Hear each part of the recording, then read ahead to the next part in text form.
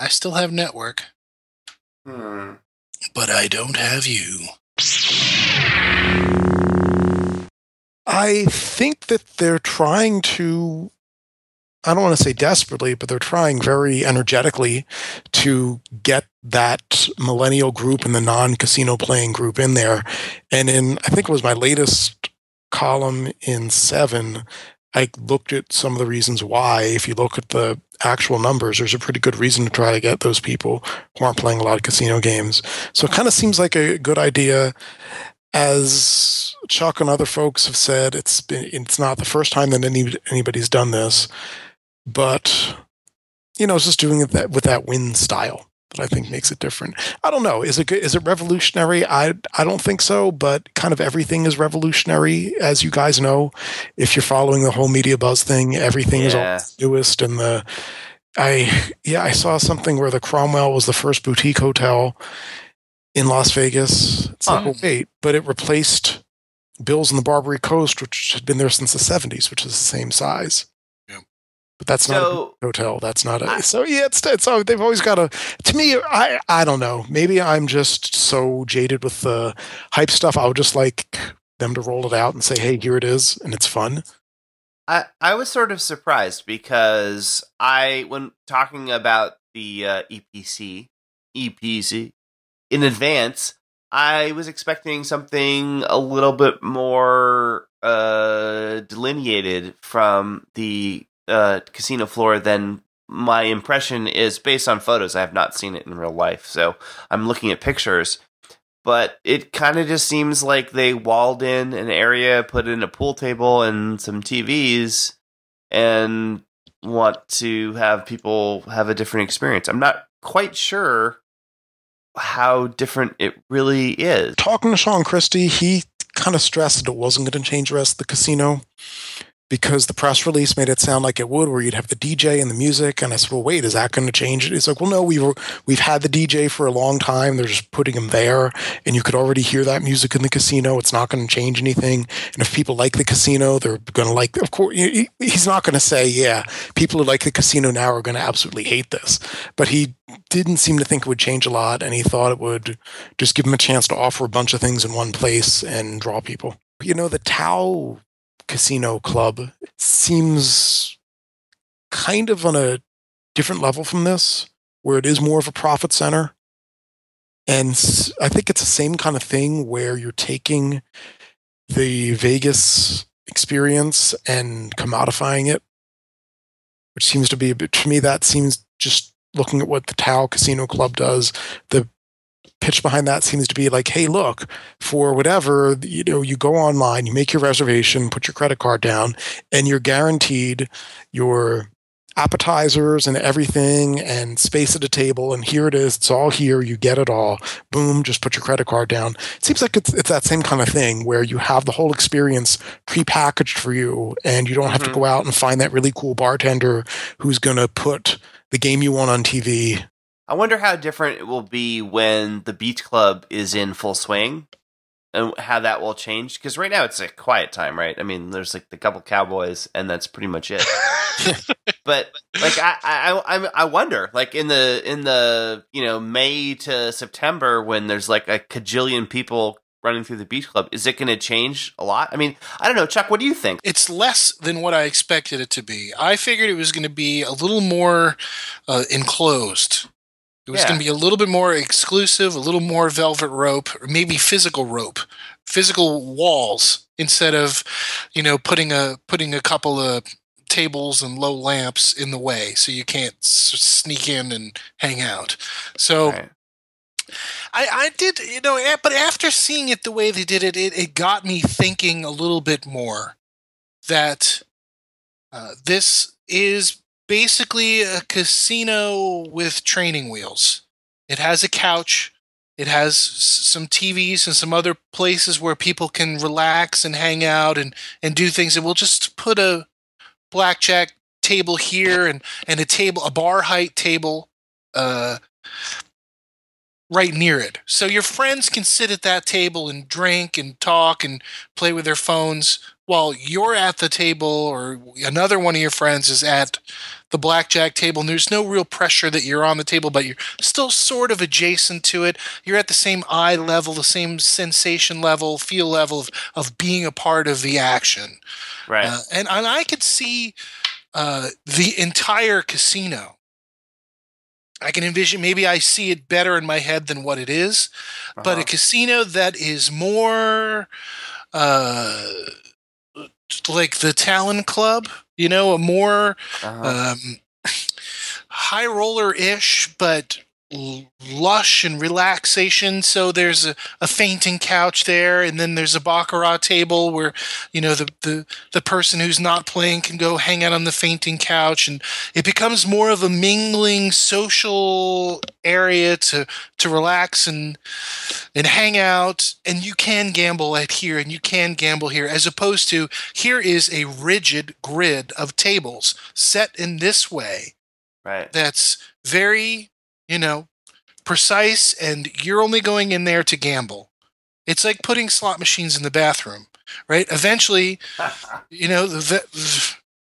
possibly, right? Captive audience. Imagine, take that to the extreme, where we're used to completely public casino floors. I mean, maybe not completely, right? Because there are high limit rooms, but, if you want to sort of, force your way in there, they can't really stop you. At least in a sort of very vague sense.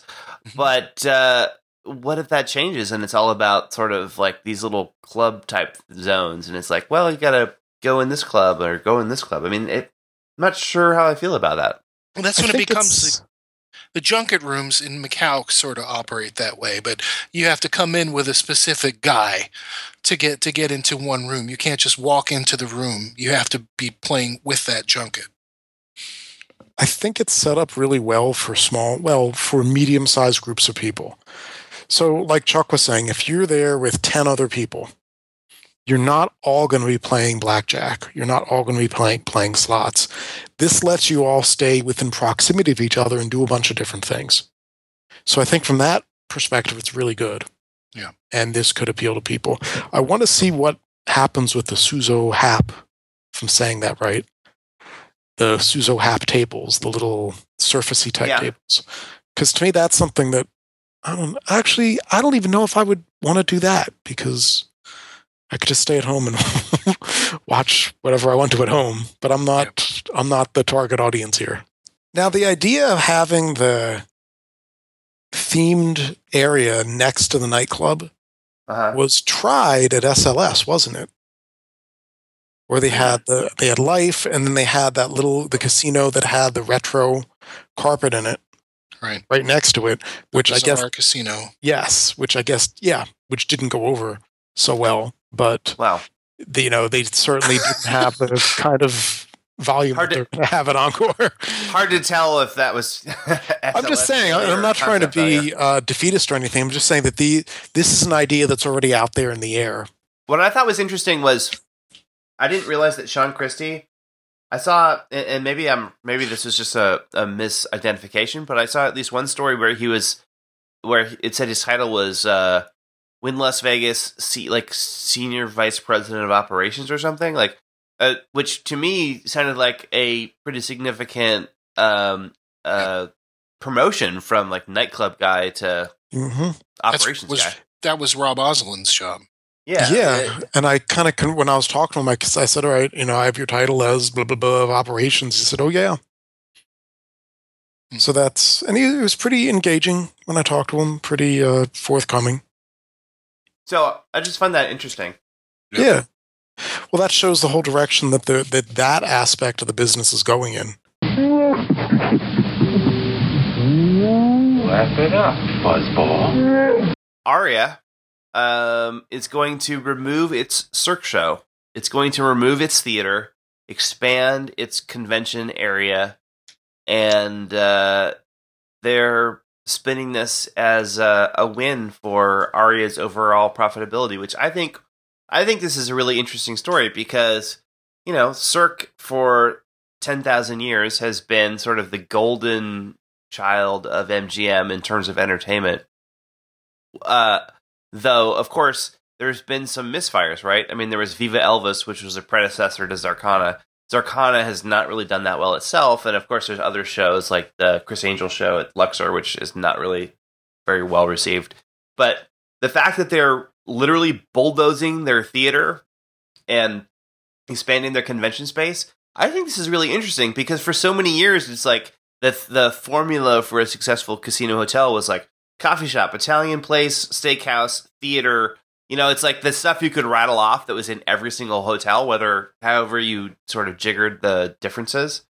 They're bulldozing their multi-million-dollar Cirque theater and turning it into a convention space. Like, I think this is notable. Do you guys agree? I agree. Yeah. I think it's definitely notable for sure. Why, it's the obvious thing is, well, here, this is strike 2 in the same location for Cirque.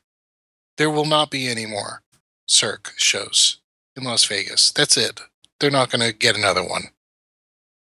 But this also goes through the whole thing with Cirque, sort of their little ownership change and all the things that are going on there. So maybe MGM is just generally debolting themselves from the Cirque situation. But the fact that there is going to be no theater there, they decided not to say, let's go a completely different direction with the entertainment. Let's just kill the entertainment altogether. But is this a question of the entertainment being a problem, or is it just go right back to the whole problem of City Center? The design of the building. Second floor, up on the top, tucked away.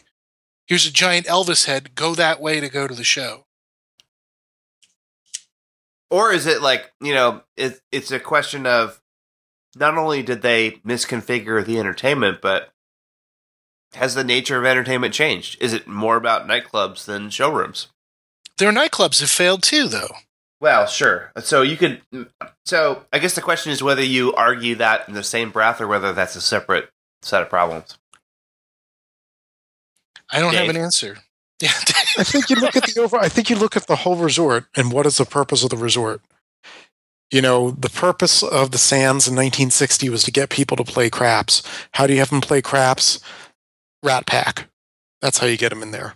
And then, during the middle of the week, you have some convention space. In the middle of the week, you can get the conventioneers in.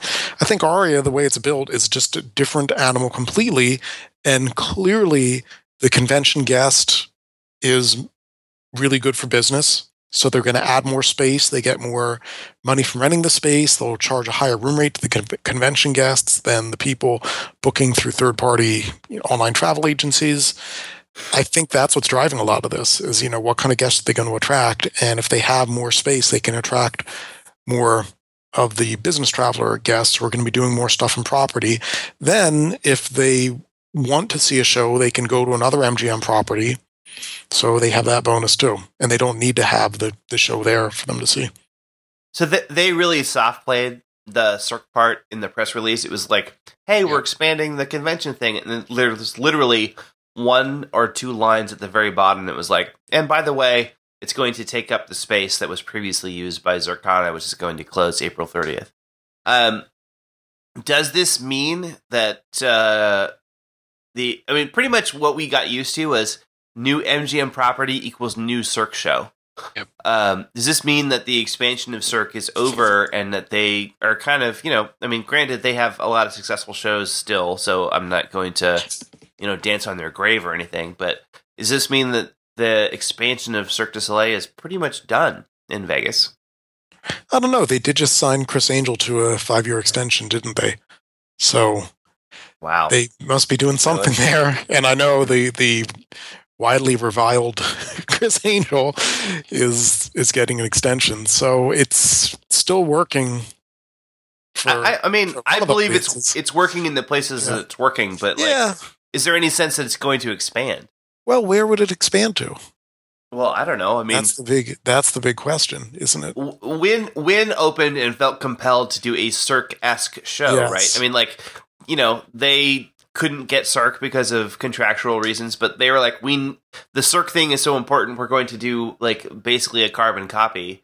Mm-hmm. That's not happening anymore, is it? I don't think so. If Elan and Resorts World open. It would be interesting to see what they have. I would Yeah, guess not. The trend seems to be going more towards the quote unquote, hate saying this word, residencies of big headliners. That seems to be what's hot. And it's been hot for the past 5 years, so that's what I think they would be geared more towards. I wonder what else is going to be the next big thing, right? I mean, so of course, like residencies of, significant like pop and rock acts are sort of easy. No, they're known quantities, right? You kind of know how popular somebody is. You can figure out how many tickets you think they're going to sell, which is sort of the Britney Spears equation, right?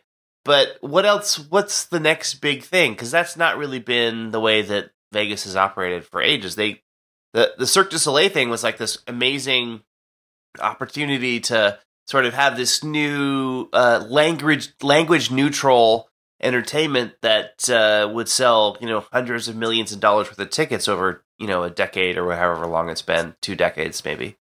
What is the next version of that? Especially when you consider the change in the way that people experience entertainment, right? Is this stuff? Are the showrooms going into a really long, slow decline as nightclubs and DJs and whatever they do in the future are they the future of this thing? I don't know, because you think about that. You also think about Jubilee closing, which is the other big thing. But on the other hand, you have all the shows that David Sachs does that are doing well. And I'm totally flummoxed to think of the name of one of them right now, but I think you guys know what I'm talking about. Yeah, a lot of the shows that you see in the Miracle Mile shops, that kind of stuff. I would say doing well. I put them in quotes. I mean, I don't, Well, yeah, well enough. I assume they're profitable, right? But they're not doing Cirque well. Yeah. Oh no. But if you get What's On or whatever you get, or listen to the Highway Vibe driving up, there's just such a huge plethora of entertainment on the Strip. So I think there's a lot of it, but it's changing. And you're probably going to see more stuff that ties more in with pop culture-y kind of things. It feels like the traditional stuff is eroding faster than anything is coming in to replace it. And clearly, like, ultimately what you're competing for is, obviously people's money, but attention, right? It's like, for a long time, it was you would go to dinner and then you would go to a show and then you would, come out of the showroom and you would go in the casino. Like, that was a very traditional model. And now you're competing for that attention with nightclubs and the Encore Players Club and whatever else kind of goes beyond that. And I think it's fascinating to see how it's all sort of coming together. And at least as far as I can see, there's no winner, right? There's no clear winner. People are trying stuff, which is good, that they should be. But we're sort of in this weird in-between period where the younger folks are way less interested in stuff like Jubilee and maybe even Cirque du Soleil. But they're not, the nightclubs are a thing, but I think there's still an opportunity for some kind of middle ground. I don't know. I think it's fascinating. It feels like we're sort of in this in-between period to me. If you can build off of an existing reality TV show, something like So You Think You Can Dance, you've got a huge audience already built in. You don't have to spend a lot of money in advertising. Just basically say, hey, we're here. Unlike a Jubilee where somebody says, Jubilee, what's that? Is there any potential for like YouTube stars to have Vegas shows? Is that going to be a thing? Hunter, I have this written down right here. You read my mind. The Palms has done a bunch of things recently, bringing in YouTube stars and people with super massive Instagram followings, basically social media folks like the Fat Jew and all these other people who do these things, whatever it is, social media stars to come, and they're the new celebutards. Nobody wants to see another Brody Jenner, but now they've got these folks that everybody knows who are famous for nothing to come. And everybody goes and Instagrams together. So, you're absolutely right. YouTube stars, social media people, this is going to be the new interactive entertainment. There was a lady that ran people over. I know, terrible story, right? I mean, like, I may not have my numbers up to date, but I believe one person was killed, and there were many others that were seriously injured. So, this is not a joke. This is a serious thing. But I don't think we necessarily know exactly what happened. But does something like this, what does this do to tourism? Is this something where people will see this and they'll be like, I don't want to go to Las Vegas because this happened? Or is this kind of just like a one-off, unfortunate, very, tragic event, but something that doesn't really impact visitation? I don't think it impacts visitation because remember 10 years ago, somebody did kind of the same thing. Yep. Yeah. Then we had the shooting where the car exploded.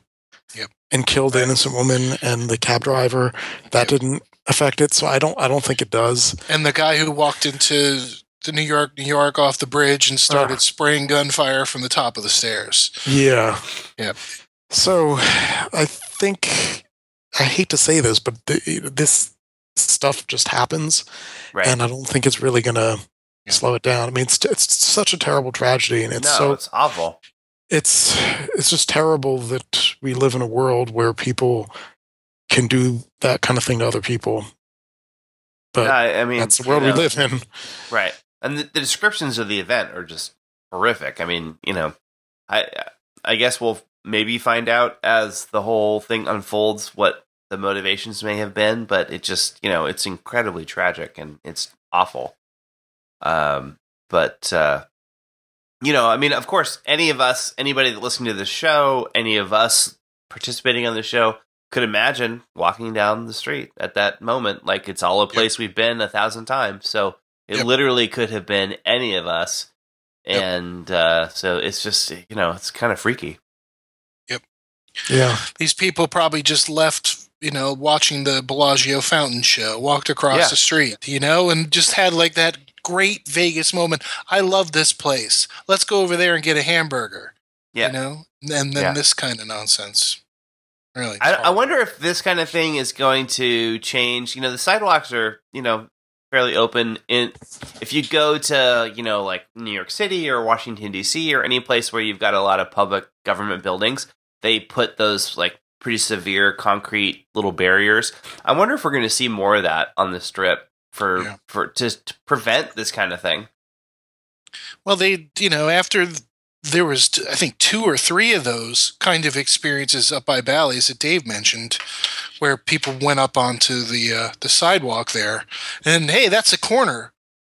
You get slightly T-boned by a car going through a red light, you're going to send that thing into the drink in front of Bally's. So that's totally, completely sealed off at this point. So there's that large stretch up by Harris that is pretty much open to the sidewalk. But I think there's just going to be barriers all the way up until places where there's no traffic. So I'd say Encore. Yeah, right. I mean, it makes sense. Other than, I don't know if this is intentional or not. It sounds like, based on what the police have said so far, they believe it was probably intentional. But whatever the circumstances were here, even if it's just an accidental, protecting the people, that many people walking on the street, I guess it's probably something we should have been doing. But, I assume that will happen. Can I talk about a nerdy thing for a minute? Yeah, go ahead. Based on a comment thread on Vegas tripping, I threw together a report, and I'm totally forgetting the commenter who I was responding to, but he was interested in basically the departmental margins and which departments do better than others. And I promised I would do something. I don't think I did exactly what he wanted because I couldn't get that information, but I took a look at what the departmental margins, what their income was over the past 10 years. So, for example, if you went back to 2004, about 48% of the money that the casino made, they kept. The other 52% they paid out in taxes right off the bat. They paid out in salaries and comps and all that. But about 48% of that money they kept. Okay? And that's not profit because they still have to pay the utilities and all that and all their overhead, but that's what they kept, and that's a pretty good number. By comparison, The food department then, and this is statewide Nevada, was a net loser. So it's a loss leader. Right. Let me just throw something at you right now to try to make sense of this. So as of 2014, in the big strip casinos, casino department margin is about 36%. So out of every dollar that you spend there, the department keeps about 36%. Rooms department, 62%. Food department, 17%. Beverage department, 39%. Others, about 50%, and that's retail and entertainment. So if you have to invest money, where are you going to invest it? Retail. Yeah, probably retail, entertainment, that kind of stuff. Also, the rooms, trying to get people into those rooms is going to be big, and trying to keep those room rates high is going to be big. And it's funny because we've seen the most growth and the most competition in food, which is the lowest margin. So if you're spending all this money to get Gordon Ramsay in and Giada in, it's funny that you're spending that much money on your lowest margin thing.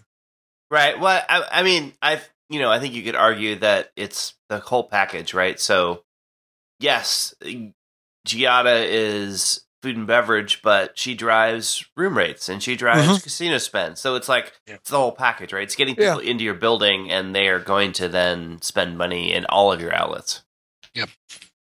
There was an article in the Review Journal this week or last week about the Cosmopolitan and about how they're finally making money, right? Which is, something we've talked about for ages on this show, back from before it opened. And, the story was, I thought the article was kind of funny because it was like, Bill Macbeth is now running the Cosmopolitan. He's like, you know what? Just did a couple things over here, did a couple things over here, made it sound so simple. The people that were running it before were no dummies, right? I think there's a huge time function that is favoring him in this case. He's got the benefit of all of the building that has been done over the past few years that led up to this. But it's interesting, right? I mean, you look at the Cosmopolitan, and great room product, a lot of bars, and the nightclub that does extremely well, restaurants that are well regarded. It's hard to imagine why it couldn't do well, right? Great location. So it's like, you look at that and you're like, why didn't they make money? That's almost the better question than how is he making money now, right? How did they avoid making money up to this? I mean, granted, building the place was extremely expensive, but it's kind of amazing that it didn't make money until now. And that, I think, says a lot about how the market has gone in the last few years, because that place couldn't have been better positioned, except for the lack of a comprehensive player database. But, other than that, which is no small thing, but, everything else was kind of going their way, and they still had a hard time making money. Yeah, I have a thought about it, but it's not supportable by science. Like, Unwin's science? goal, We don't do science on this show. Unwin's goal was to get the place bought. Not necessarily turn it into a gangbuster business. So you don't want to shoot the books too hard. So if you get it, so you can see that there's a lot of potential upside for a new operator, but it's not hemorrhaging, then it makes it more enticing for somebody to buy. A fixer-upper is better than somebody who walks into a house, pays top dollar for something that's already done. Yeah. Sure. I don't know. I just think I'm happy they're making money. Like, everybody that I know, they may have complaints about various aspects of their operation, but everybody I know loves that place. Like, there's a lot of goodwill towards the Cosmopolitan. And the fact that, given all of that, they couldn't make money was this amazing aberration in my mind for so long, right? I mean, and there are reasons for it that you can point out. It's not like it's a mystery, but I'm happy that they are able to turn that corner. That's kind of the reality of the business, though, is that you can have a place that is absolutely packed that's not making money. Tough gig. Yeah, it is. Yeah. But I think it always has been historically. This is something that Steve Wynn said once that blew my mind when he said it. And he said it in that way that only he can say it. And he said something to the effect that pretty much in every day of the Las Vegas Strip's history, about half the places were on the verge of bankruptcy. that really true? The way he said it sounded very convincing, and he was able to listen to that. And, he has that knack, doesn't he? yeah, and well, you look back at history, and he's not wrong. Look at all the places that didn't make money in the end. There's a reason why pretty much every place has opened in the past 20 years. It's that the people that were there before just weren't making money. So, yeah, I mean, he kind of had a point. But I was going into Toshi Station to pick up some power converters. So I've been working on this update for a long time. I like to try to time updates with iOS updates, right. But so that would have been September. Yeah. That didn't work out. I've been working on it since June when we first found out about what was going to be in iOS 9. But all kinds of other things, the VIMP app that we did was a priority, and then there's other stuff, work and life. So didn't get to finish things up. But it finally has been submitted, so it's a pretty big update. And there's a bunch of technical updates and actually some kind of big other changes as well. So on the technical front, it's exciting because it finally supports all the new tech stuff. So that means it supports the iPad Pro, and it supports iPad multitasking if you want to use that. Wow. And it supports stuff like Spotlight, so you can do search. All the content in the app is now indexed into Spotlight, so if you just search your phone, you'll actually get Vegas results from the app through your normal search, which is kind of cool. And it also supports, if you have a iPhone 6S or 6S Plus, it supports 3D Touch for a bunch of different things as well. Cool. So you can sort of preview stuff when you go in, which is sort of fun. So it's got all kinds of new tech stuff, which is awesome. But there's also some pretty big changes inside the sort of content side as well. The first big thing is that it's no longer a subscription model. So when VegasMate first was released, it was you pay whatever and you get the app. And I migrated to a model a couple years ago where the app was free and there was a bunch of ads in it. And if you wanted to eliminate the ads and get some extra features, you would pay a couple bucks on a subscription. And that worked okay. But the thing that always bothered me about that was that I hate ads, and I didn't really like that I was giving the vast majority of the people that downloaded the app were getting an experience where they were getting ads and stuff. And the ads didn't really make very much money, so it always felt like this sort of weird compromise for me. So what I've decided to do is not something totally unique. Other people have done this as well, but basically the app is completely free, and you get everything. But you have the option to support the app through a patronage model. So for the people that care about supporting future development and stuff, you can basically, it's like the equivalent of like a tip jar.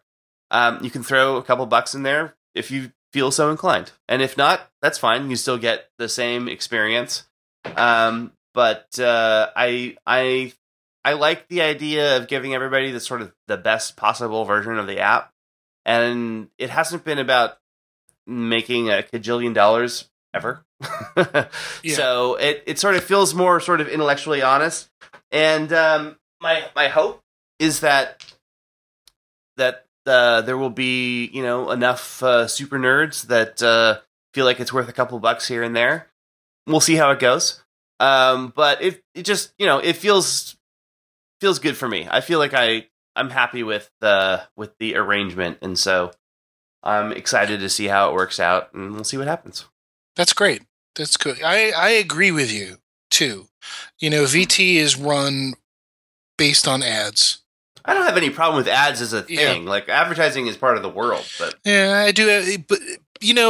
But listen, as an old school internet dude who's been building websites for 22 years, The whole thing about ads, this is like the second wave now we're happening. Yeah. First, there was the first wave of all the pop unders and the JavaScript, and they figured out how to kill that stuff. But now they're doing the JavaScript, and it happens in the page, with the flyouts and the divs and all this stuff, and auto start audio ads and all this stuff. South Park did a great episode. Has been a series of great episodes about ads on the internet that have been fantastic.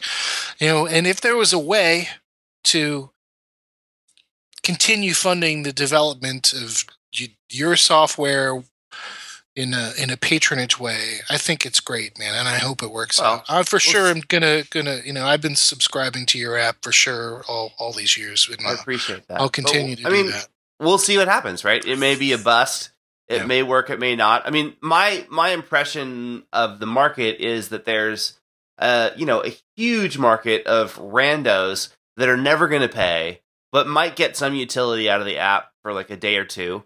And then there's like this really small core market of people that actually really care and use it all the time and like want to do trips and like they sync trips between different devices. And yeah, there are those people, but it's a really small version of the overall market. And I don't know, if the vast majority of people are going to interact with it in a way that like has really, these interstitial ads and stuff, I wanted to try something different.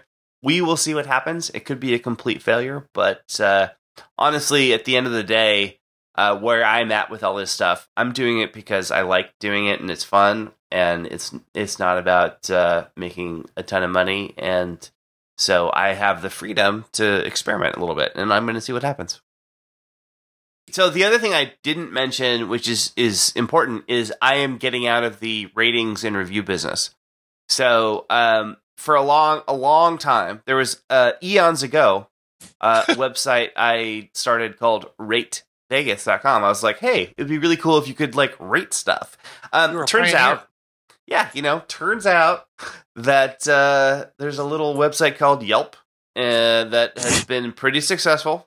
Yeah. And even beyond Yelp, there's a little company called Google and a little company called Facebook.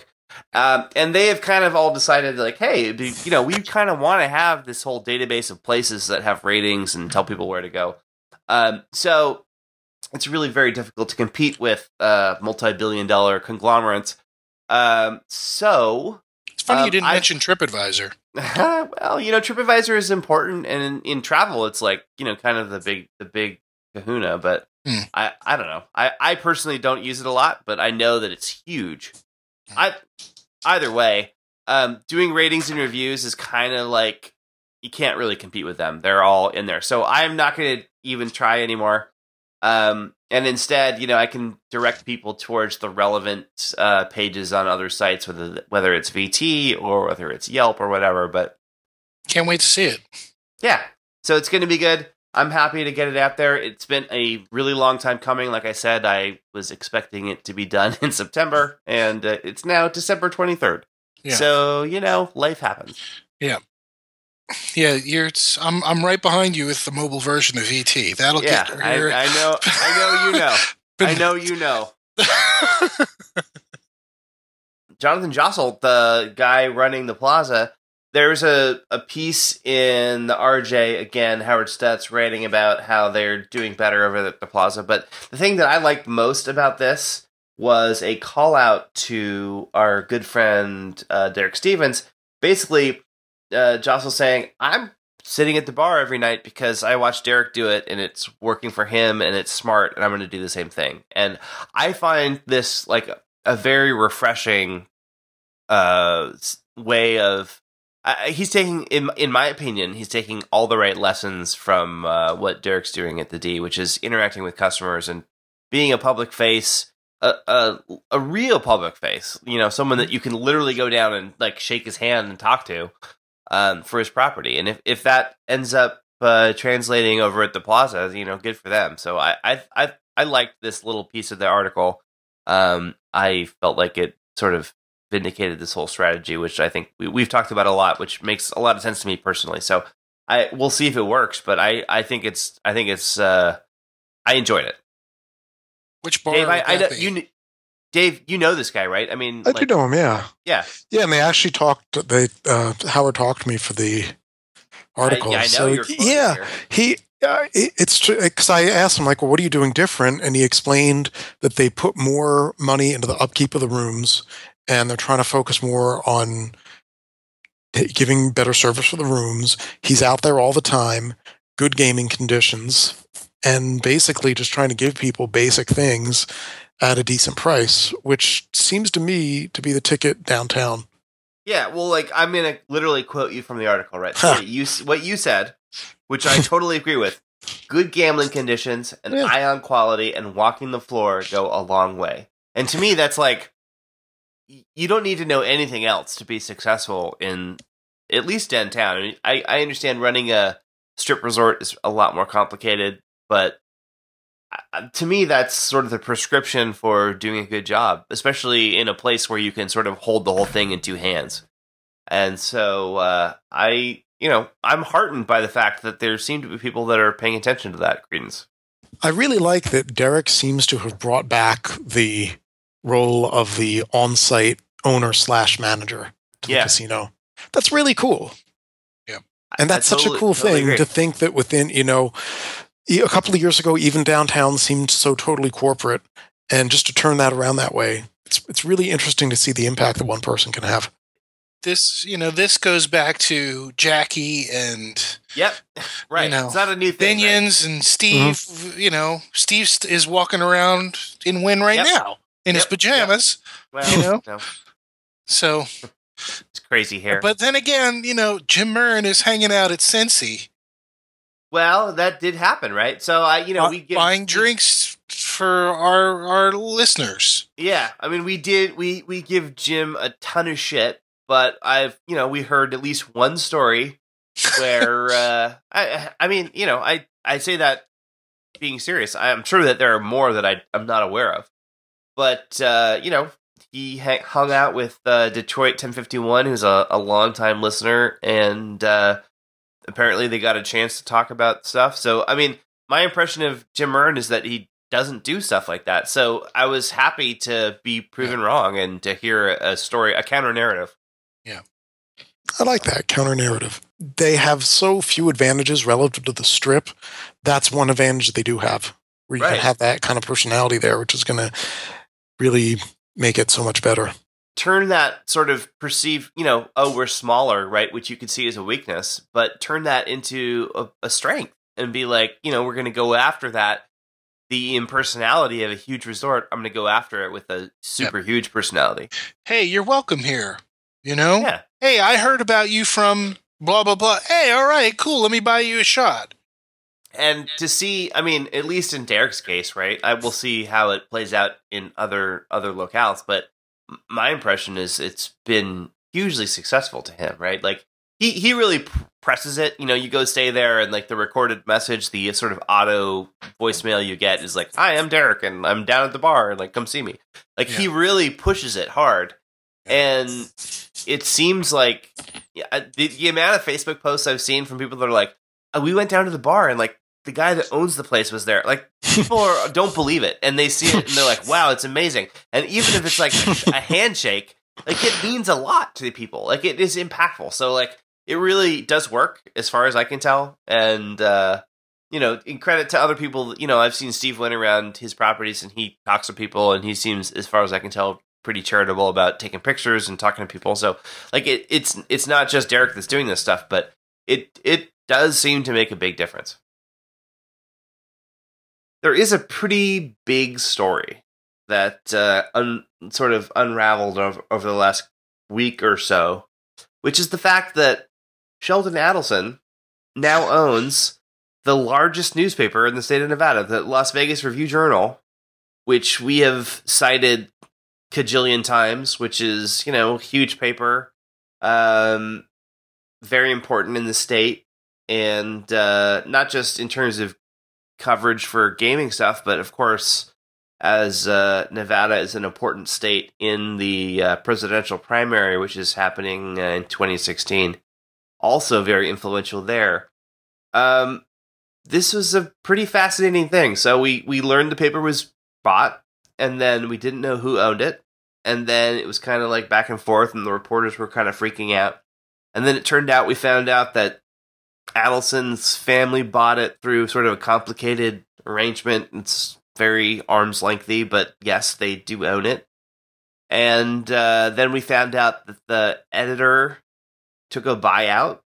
And so, this is pretty big media upheaval for Las Vegas. And, Dave, obviously I want to start with you.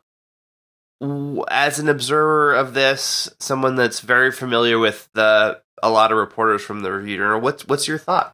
Well, it's definitely the kind of thing that I don't think anybody ever saw happening, especially given his relationship with reporters past and present from the RJ. I mean, I don't think anybody... He sued them. Yeah. I don't think anybody ever saw this happening. So I think everybody's kind of waiting and seeing what's going on. I know John L. Smith had an editorial where he's basically said, well, let's give him the benefit of the doubt, see if he lives up to his words, which I guess is the best you can do in that position. But yeah, I'm still not really even sure what to think about it. It just seems to me the crossing of a line that you wouldn't have seen crossed a while back.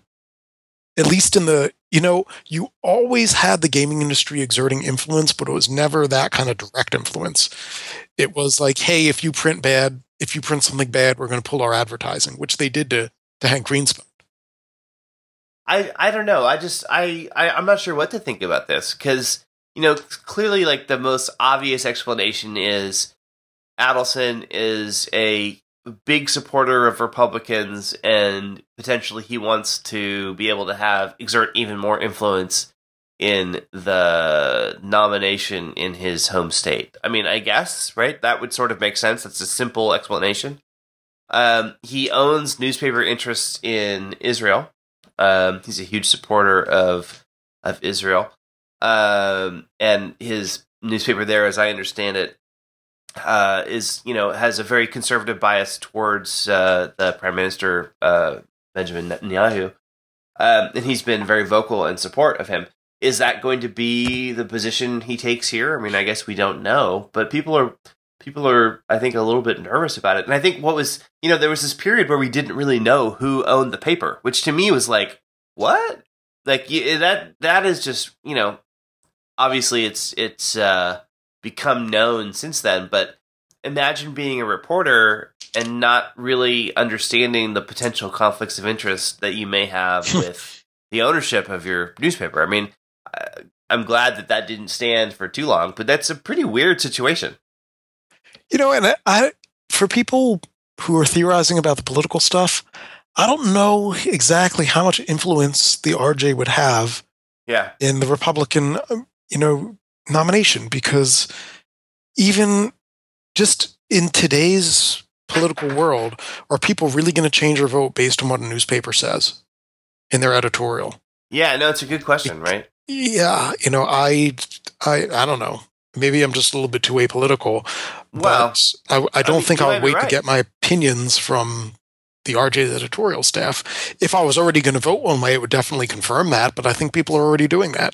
Yeah. I don't know. I'm sure that there are, political scientists that can gauge this sort of thing far more significantly closely than I can. But yeah, I mean, I don't know. The whole thing is kind of fascinating. Like they paid above market price for it, right? So they wanted it for a reason.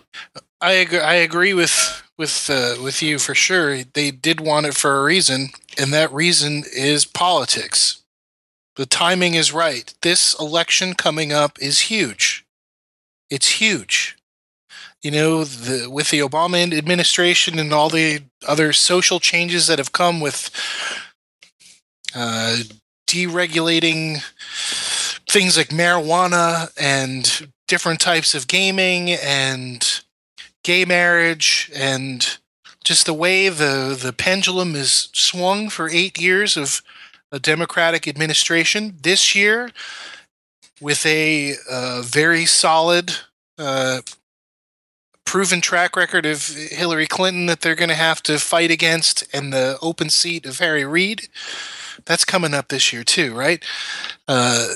There's a lot of impetus for for Sheldon, who's politically active and spends a lot of money to pursue his agenda by supporting candidates, owning the Megaphone, the largest newspaper, basically the only newspaper in Nevada. I mean, in Las Vegas, right?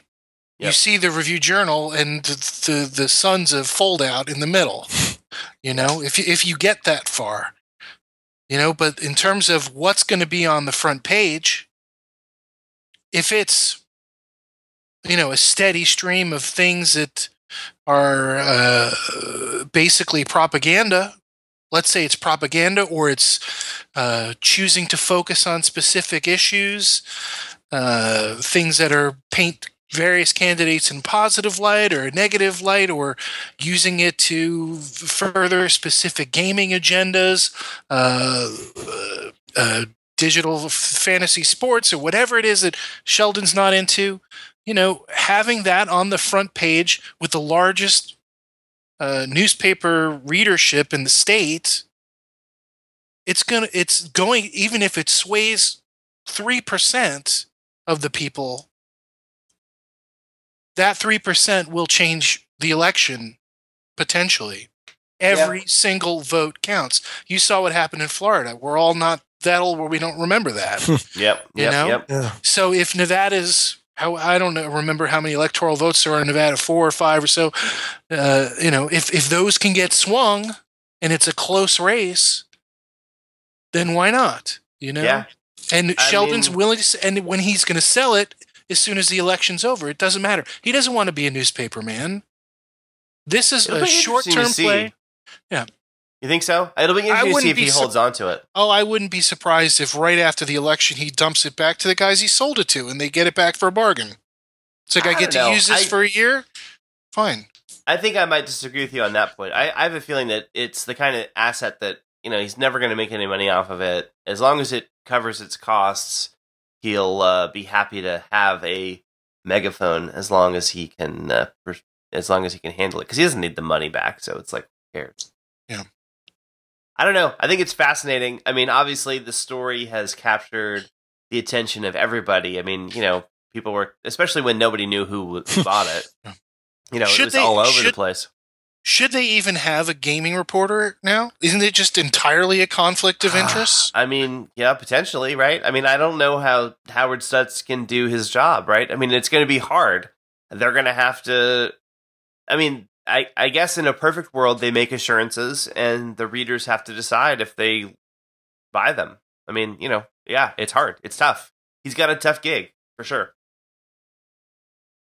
And, it's interesting because, I know him a little bit, not well. Dave, you probably know him better than I do. But I saw him on TV talking about this and, he seemed pretty distressed about the whole thing. Like, he was unclear about what was going on. My impression was that, he cares a lot about the paper and he wasn't sure what was happening and he was a little bit freaked out. And so I obviously can't speak for him, but I'm sure that this is not his ideal circumstance.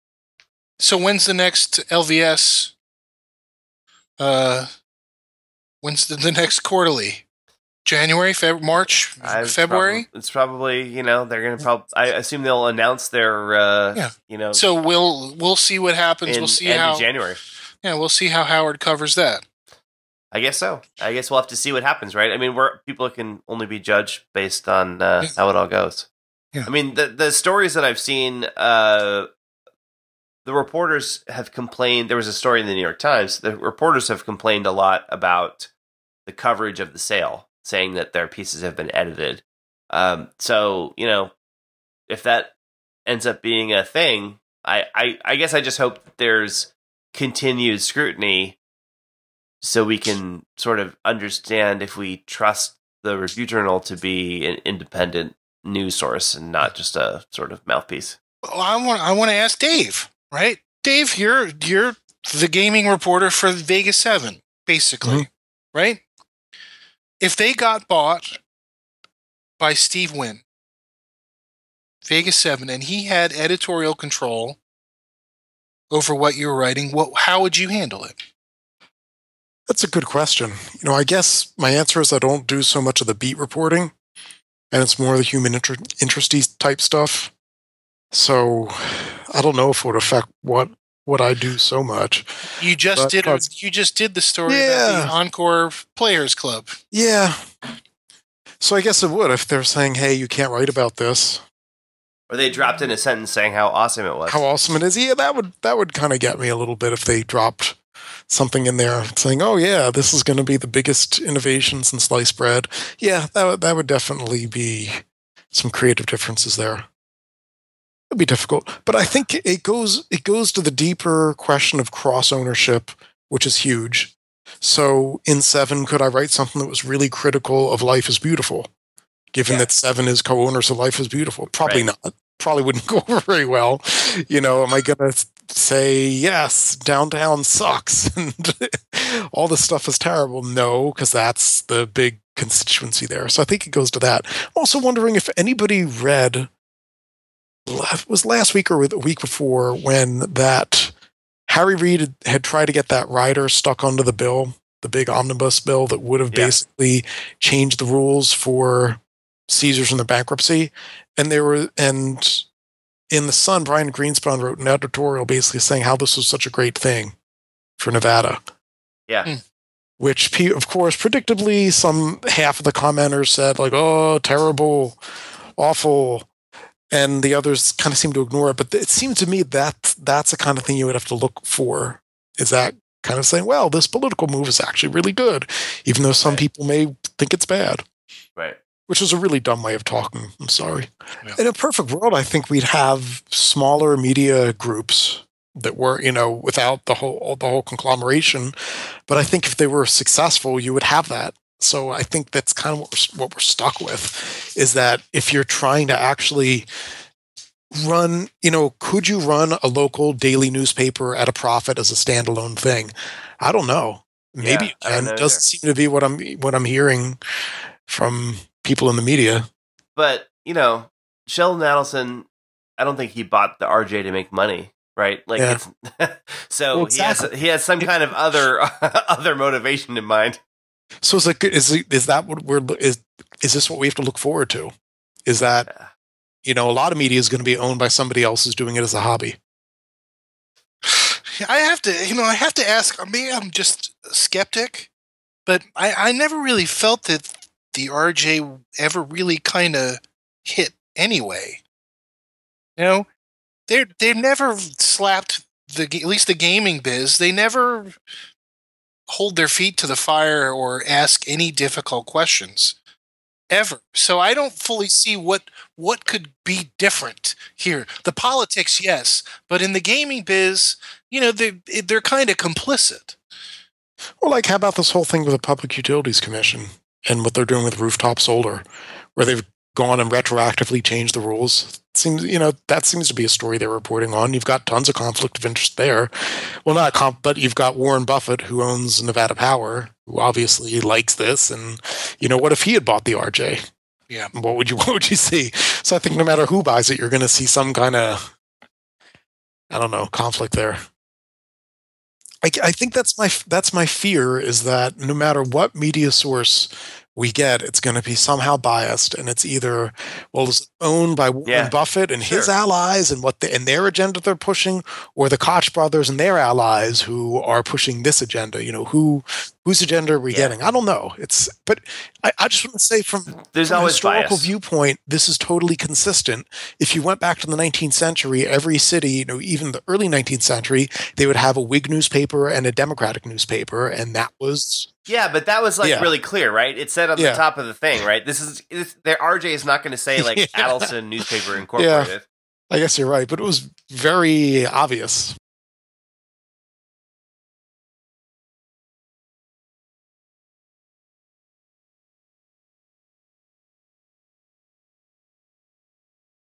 I don't go to the movies very often, but I have seen a couple of good movies this year, which I would love to talk about briefly. And I don't know, there's probably music and movies and fun other things, news articles and other great stuff, TV shows from 2015, anything. It doesn't matter. We don't have to spend too much time on this. But I was thinking, like I said, I don't go to the movies very often. I'm a sort of hermit.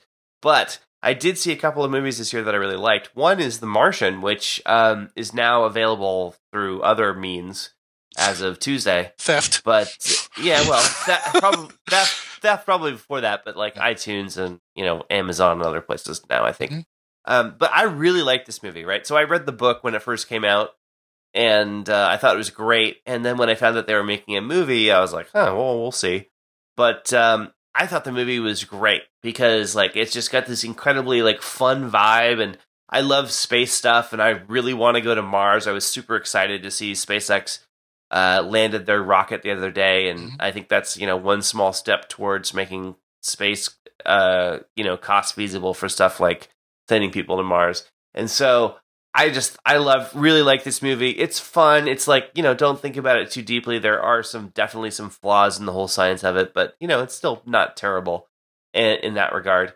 And it's just fun. I thought it was, funny. I thought Matt Damon was great in the movie. I don't know if you guys have seen it, but yeah. I really enjoyed it, and I'm actually looking forward to seeing it again.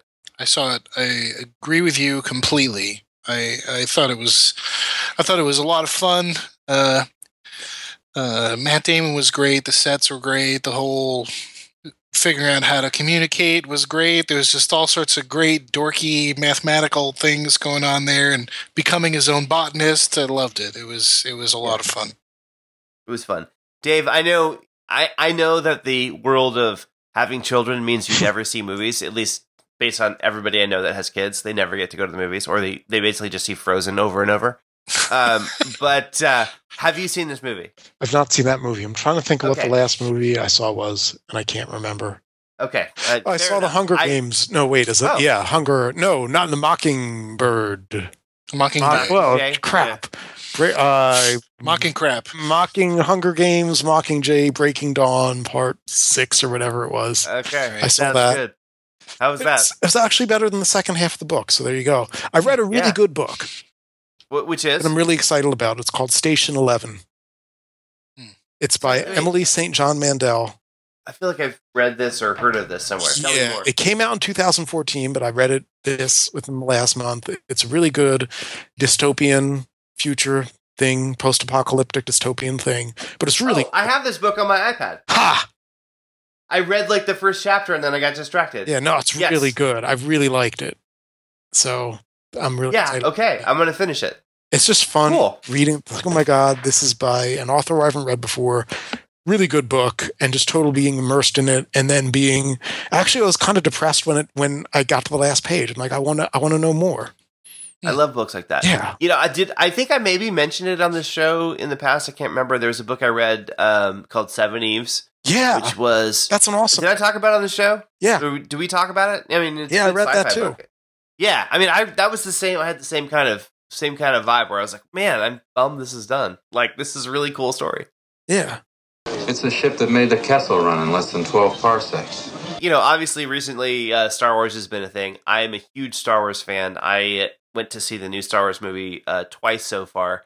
I'm definitely not going to talk about the plot because I know that there are people out there that haven't seen it yet, so that would definitely be sort of an unfair spoiler thing. But we talked about it a little bit at the beginning.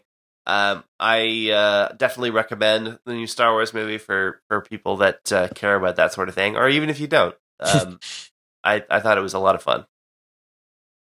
I saw it. Like Dave mentioned, and who knows how this is all going to get cut together, but like Dave mentioned, I was 7 years old when the first one came out, and I remember the guy coming out at the movie theater, he said, I have 4 seats in the front row. And my dad looked at us, my brother and sister and I. Mom didn't come to the theater, and he said, all right, we'll take him. So we sat there right in the front. The lights went out. Bang!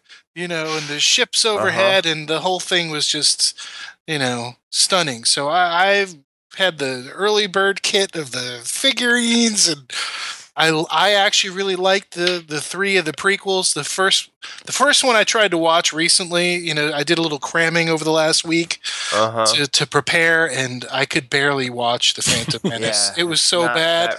Not very good. Yeah, it was really, really bad.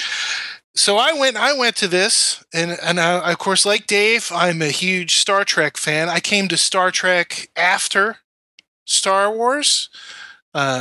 And I loved what J.J. Abrams did on the reboot of the Star Trek. He took elements of Star Trek, but created a new thing, new plot, new story, and then he call back a little of this and call back a little of that, and then Khan shows up, and, of course, those two movies, great. I was looking forward to this, and I made the purposeful decision that I was going to put my head in the sand, no trailers, no spoilers. I didn't watch any of the videos that came out. I didn't even talk about it to anybody. Like, I didn't want to know. I just wanted to go to the movie theater and experience it. And I have to say that I was actually really let down by the movie. Really? Yeah, it's not. I was entertained by it. Certainly, I was entertained by it, but it just seemed like an endless series of, this is episode 4.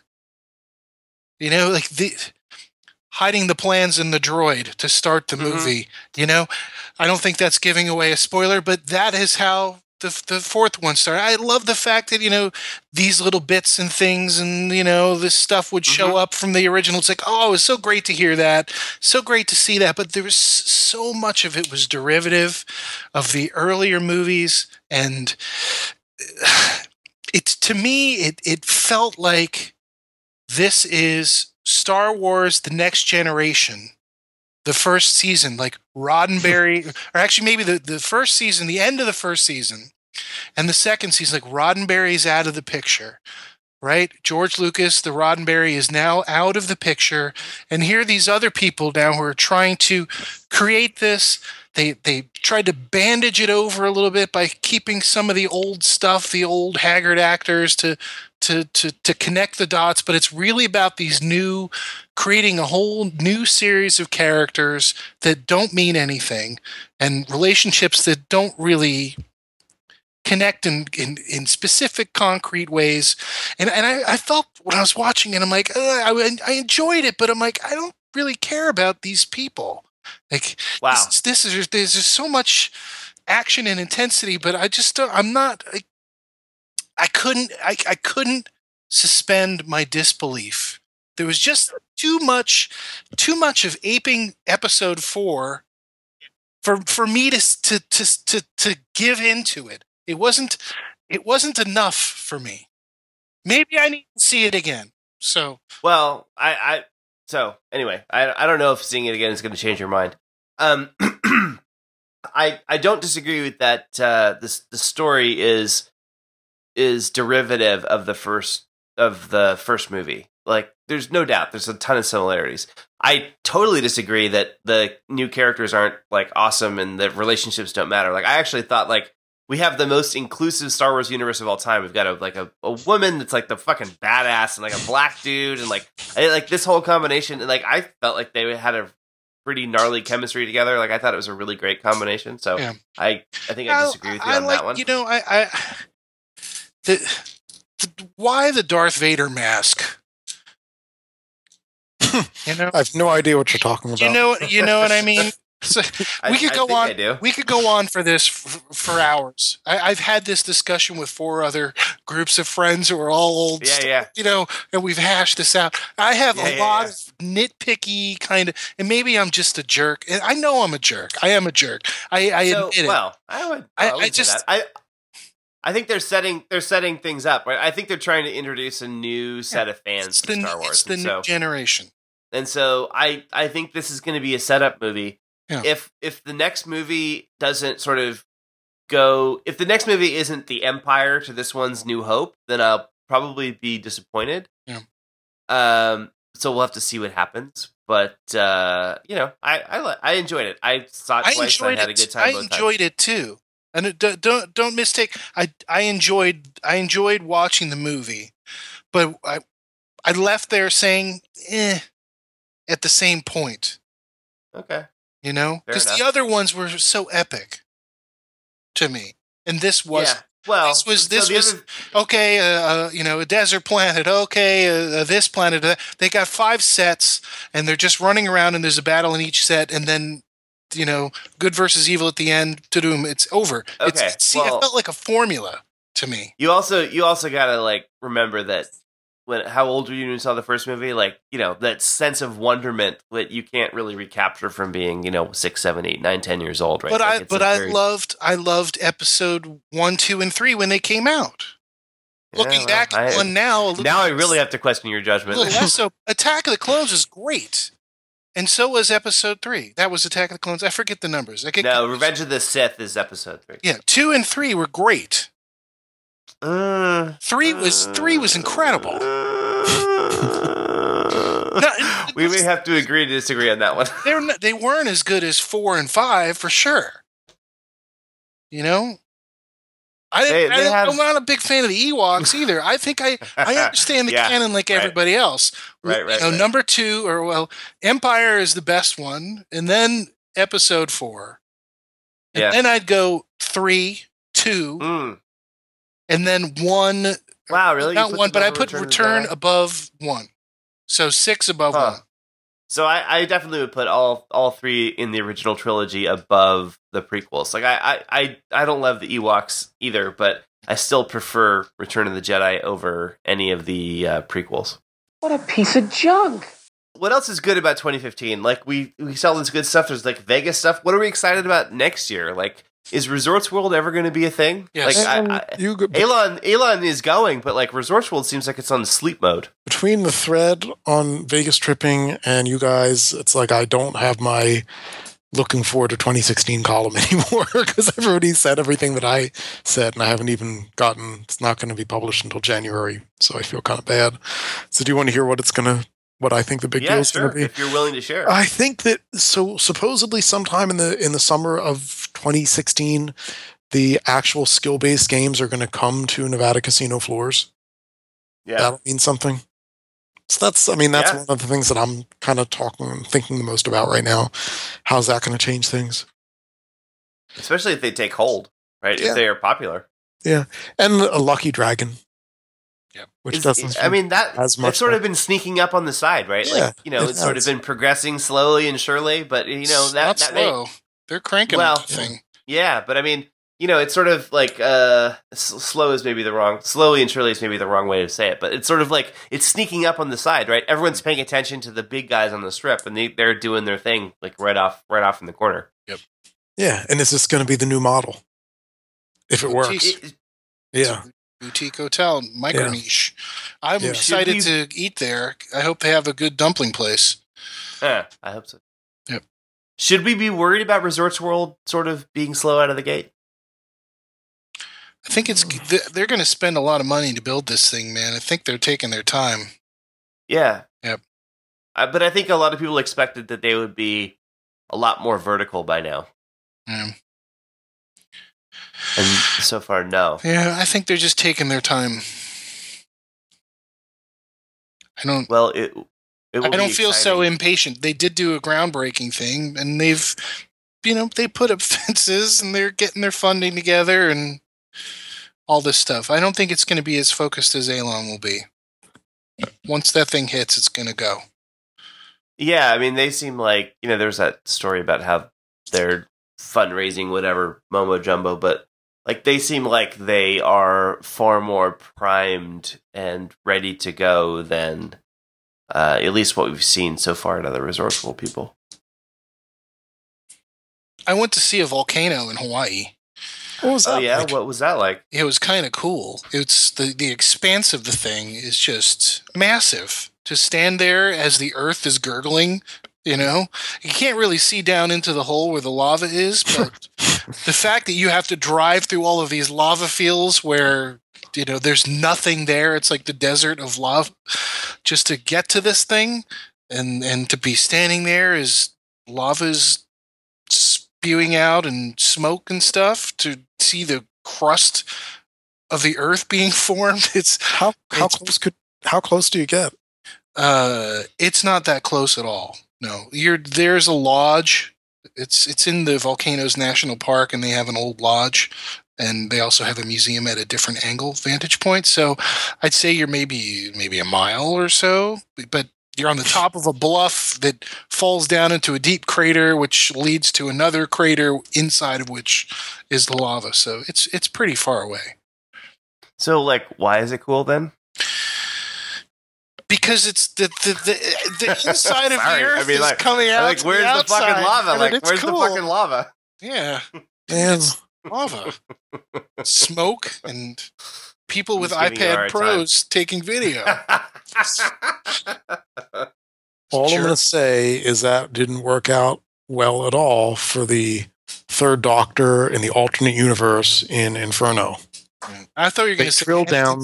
Skywalker. There's a third Doctor, alternate universe, Inferno. They drill down the alternate Earth where it was militaristic, drill down to the core of the Earth, and all kinds of bad stuff happened. Speaking of Doctor Who, I was just watching Jessica Jones, which stars David Tennant, who was Doctor Who for a while. Uh-huh. Which, if you have not seen, it's on Netflix. Jessica Jones, really good. I don't know jack shit about Jessica Jones, the character. I've never read any of the comic Is books it- or anything. Okay, like, is it a movie? But it was a really good so- series. It's a series. Okay, I'm so behind. I didn't even know. Yeah, what Netflix did a series at it's like 10 episodes or something, maybe Okay. 12 episodes. I can't remember exactly how many. But yeah, it's like they did a similar thing with Daredevil a couple months ago, which I have not seen. But the Jessica Jones thing was awesome. I mean, like, David Tennant was really good in the show, and I would highly recommend it. So. It was one of those things where I started watching it, and I was like, fuck, no, I can't stop. And I just watched, I was like literally watching like 10 episodes on a Saturday. It was really bad. Oh. I had other things I was supposed to be doing. But no, it was really good. Yeah, so I would recommend Jessica Jones, Netflix. David Tennant was quite good in the show, as are all of the other co-stars. So it goes. I saw a pretty cool documentary on the Netflix called "The Propaganda Game." What's that about? It's about North Korea. This filmmaker from, I think he's from Spain, Alvaro Longoria. He gets inside of North Korea with their permission, of course, and he's right. sort of being escorted around and being given the propaganda. So he goes to the shops that nobody can buy anything at, and they bring him to a church that's basically put on as a sham.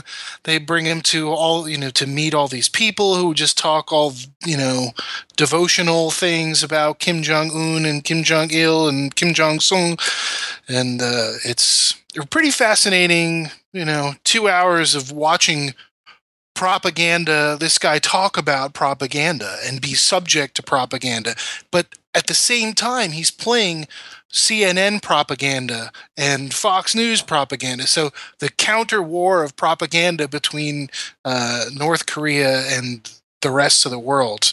Really fascinating stuff. Huh. What's it called? The Propaganda Game.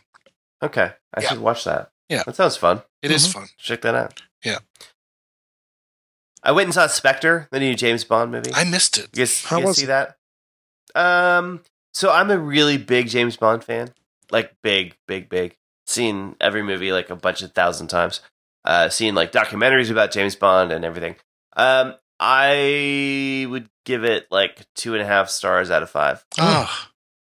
It started really strong, a really cool opening scene, and I was really disappointed because, I don't think I'm spoiling too much, but the movie's called Spectre, and it's a sort of rebirth of the original Spectre from the beginning of the series, and they got Christoph Waltz that plays Blofeld. It was great. And yeah, I mean, he's a great actor, right? He's amazing. And like, can you imagine a better guy to do Blofeld in a modern incarnation? But it was just like, it was so flat. It was just like, the movie started really strong with a really cool opening scene. And then after that, it was just like, did the writers all go on vacation? How did that happen? Because it was like, I don't know, because Sam Mendes directed it, who directed Skyfall, which I liked. It kind of went, It wasn't like terrible or anything, but it was just like, kind of like, okay. My wife, Megan, she fell asleep, but like that pretty much does it all. That's too bad. So Skyfall was amazing. Yeah, I was disappointed. Yeah, I like Skyfall. Visually really fun and like, kind of ridiculous plot, but at least kept you moving forward. Maybe it could be the odd even curse that's in the Star Trek movies, right? Yeah, right. With Daniel Craig, because Casino Royale was good, Quantum of Solace, yeah, Quantum of Solace was terrible. bad, Skyfall, great. The thing they always said about Quantum of Solace was that it was like during the writer's strike, and so they literally like wrote it on the set. Like they're like, so now you're going to say this, and now you're going to say like so that sort of made sense, but they don't have that excuse with this one. So I don't know. That's it for Daniel Craig. No more from him. Or is it unknown? I think it's unknown. Like right off the movie, he got asked, and he was like, "Fuck no." But like since then, I think he's sort of softened. My guess is that, obviously, my speculation is that if they came to him with a really good script and a lot of money, he would probably do one more. But that's probably it. He's a great. And if the script isn't good, he'll probably say "fuck you." Yeah. But I don't know. We'll see. I think he's been great. I'm curious to see who they do next. People have had all kind of speculation about really different takes on the character, like a female version or like a black Bond or whatever. That was porn. There was a porn, right? Jane Bond. I'm sure. Yeah. I would love to see them blow the whole thing up. Quentin Tarantino has said for years that he wants to like direct a Bond movie before he dies. I think that would be amazing. That would be amazing. I doubt they'll ever give it to him though, because they control the character like so tightly. But anyway, it would be fun. Mm-hmm. Dave, are you a Star Trek person? And like, do you not like Star Wars? What's going on? No, I like Star Wars too. If I had to choose, Star Wars 2 is great. Cool. Anything you want to throw in as a sort of year ender before we go? Thank you. Yeah, thank you. That's it. Thank Good. you. Thank you too.